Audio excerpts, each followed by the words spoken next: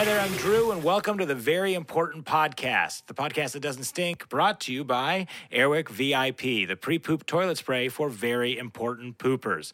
Simply spray the surface of the water 3 times before you go, and that's all you need to trap all the odors inside the bowl.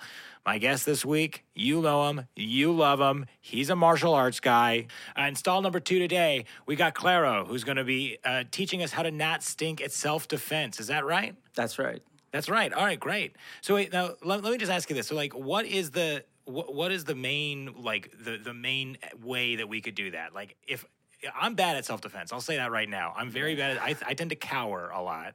Oh, that's not good. That's not good. So what is your method? What is your method of self-defense? One of the things I learned, it's a street type self-defense, which means that it's not traditional. Okay. Right? Something that you can actually use. We use the word street because you get attacked in the street. So that's probably better than getting attacked. If you're very rarely in a gym when you're attacked. It feels like you're more on the street. No. I mean, right? It can happen anywhere on a train, on a bus, at a bar. But we have what we call a PPE, prevention, protection, and evacuation. PPE is also something that's also a term that I often use in the bathroom. Really? Yeah, PPE. It's poop, pee, and then I don't know what E is. That's good. That's good. All right, so PPE. Yeah, prevention. Okay. Is being aware of your environment, being aware of what's going on. If you see 2 guys walking down the street and they look like they're trouble, you probably don't want to cross this. You probably don't want to go that direction. Okay. You want to cross the street. It's just being aware of your environment. You don't walk in a dark alley, for example. Sure. The protection comes in when you've done everything that you can, and you can avoid it. Okay. So that's when the physical altercation begins. Okay. So you try to prevent it. No matter what, you try to prevent it, and then comes protection after you've prevented as much as you can. That's right. That's Okay.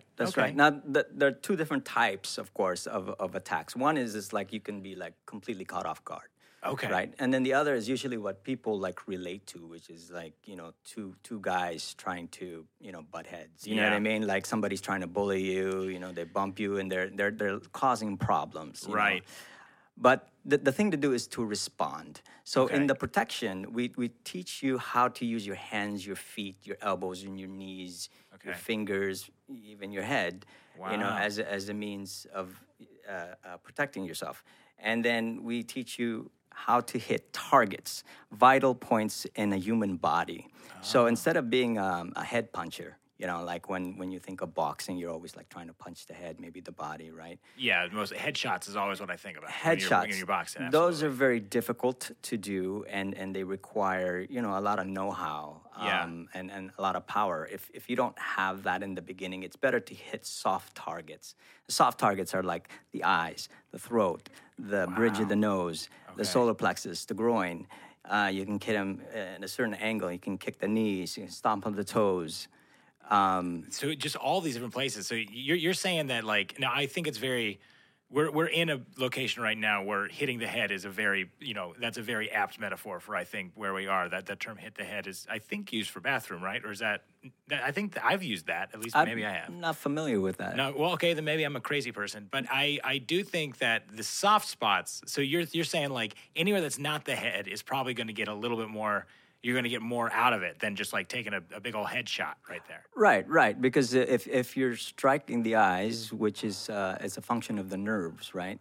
They respond to that, or the bridge of the nose, Right. and the throat. You stop them from breathing. You have more chances of escaping. Wow. And that's where the evacuation comes in. You don't stand there and look at your handiwork, as one colleague of mine likes to say. You got to get out. Yeah. In the safest way possible. Got it.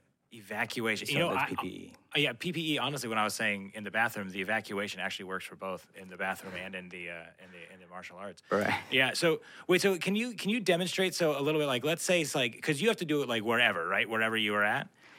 Yeah, I mean the whole idea in the style that I learned is to be able to do it in any situation, in any environment, because you never know when you're going to be attacked. So if we're right here right now, right, we're in a bathroom, right, but someone's coming at you in a bathroom, what would you use? how would you thwart off an attacker if you're sitting here in my version of PPE? How would you apply PPE to that person? The prevention part is already over. I mean, yeah, I guess that's true. Yeah, if he's already opened the stall and he's about to attack, I would use whatever is in my environment. Okay. In this case, I see that there's a toilet paper here. I would like throw the toilet paper. Throw the toilet paper. Yeah, as a distraction, right? Oh, and so, yeah. like, he's dealing with that, and while he's dealing with that, then I go and maybe hit him in the solar plexus with a punch or a forward thrust kick into his groin. Okay, so yeah, I mean, that's very apt. So you're saying that in the bathroom, in the case of a bathroom attack,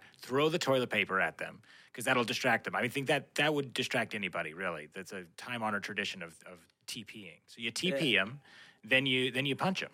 Well, yeah, I mean, it depends, right? It depends on your reaction and how you've been training. The way I'm trained is to move my hands and feet and here, I can demonstrate better if I show it. I can strike the eyes this way. I can chop the carotid artery to the throat this way. Ooh. I can elbow, right? So I mean, there's a bunch of rapid movements. Yeah. Oh, I lost my headphones there. Yeah. I'll be real. I cannot see you because we got this nice stall door in between us. But from what I hear, it sounds terrifying. Like if this is terrifying. It can be. Well, if you never attacked anybody, violently, I've never. If they don't deserve it, then you'll never have to deal with it. Yeah. I'm kind of what you would call a soft target. Just me in general. I'm just kind of a soft target in general. So okay, so you said you would chop the artery. Is that what you said? Was that one of the things that you said? You can strike the carotid artery, which is at the side of the neck. Oh my god! And that prevents the blood flow to the brain. Oh my god! Right. Yeah. I mean, you would only do that if it's really, really a serious situation, like if you feel like you're about to die. Maybe the guy has a knife or something like that. Okay, so someone came into the bathroom with a knife. This person is crazy, by the way. We'll point that out. If someone comes in to attack people in a bathroom, they don't understand. They don't understand the proper etiquettes and any etiquette of fighting or anything. Nobody goes into the bathroom for that. You know? Okay, that's very fascinating. So wait, now how long have you been doing this? How long have you been in kind of like working on self-defense and martial arts and things like that? Yeah, I started when I was about, I think, 14 or 15 years old. So it's about 30 years now, or a little over 30 years. Wow. Yeah, with different styles and different teachers, and you pick up things along the way. Got it. Now, is there anything in particular that makes the toilet paper? Let's say, okay, here's a question. You know how like I'm going to make something that's usually terrifying even more terrifying. You know when you walk into a bathroom, you really got to go. And then you sit down, you start going, you look over, no toilet paper, right? That's scary enough. But then all of a sudden, someone barges in, and there's no toilet paper, and you're sitting there, and you're in the wrong place at the wrong time. Right. How would you defend? Is there anything else in a bathroom that you'd be able to use to defend yourself with? You can use the stall door. Okay. Yeah, once that's open, you could like bang it up towards their face. Right, that buys you a little time. You can just push them out of the way and then run away to the exit. Aside from your own hands and feet, you got a belt here, right? Your own shoes. I don't really know. I can if they came in with a bull rush, for example, all I have to do is just move just slightly. I can pick either the right or the left to move as I turn and letting them hit the toilet. So you're using everything at your advantage. Every single thing that you could lose. The second you said stall door, I didn't even think about it. I think of a stall door as just a way so people don't look at me while I'm doing stuff in here. I never thought about it as like a weapon. That's fascinating. Yeah, it's kind of weird that way to always be thinking about those things. But it's you run these scenarios in your head as a beginner, student, or after a while you don't even have to think about it. Right. When something happens, you just respond. That's the thing to do, is just to respond. Don't, freeze. Don't put your hands up and pretend like nobody's there. Got it. It's just to teach an individual to respond. No, I understand that you have a demonstration for us here that you'd be able to, like, let's say that the stall door like fell off and you needed to make it into 2 stall doors, like 2 weapons. And now, do you have a demonstration here that you could show me the power of your self-defense? Oh, there's a board over here. Oh, is there? Yeah. Okay. So I can show you how I would break a board. Oh, yeah. I mean, now describe it because I can't see it. So this is a 1-inch board, I believe. Okay. So this is like a chopping motion that you can do. Okay. Chopping motion. So Great. this is what the force looks like when you break a board. Oh, God. Thank God I'm on a toilet, because if I wasn't on a toilet, I would have just pooped my pants. That was the scariest sound. That was, oh my gosh, that was incredible. Did that scare you? Oh. It scared me. I mean, look, I told you I'm a soft object. I'm a soft target. I get really scared about a lot of things. That is fascinating.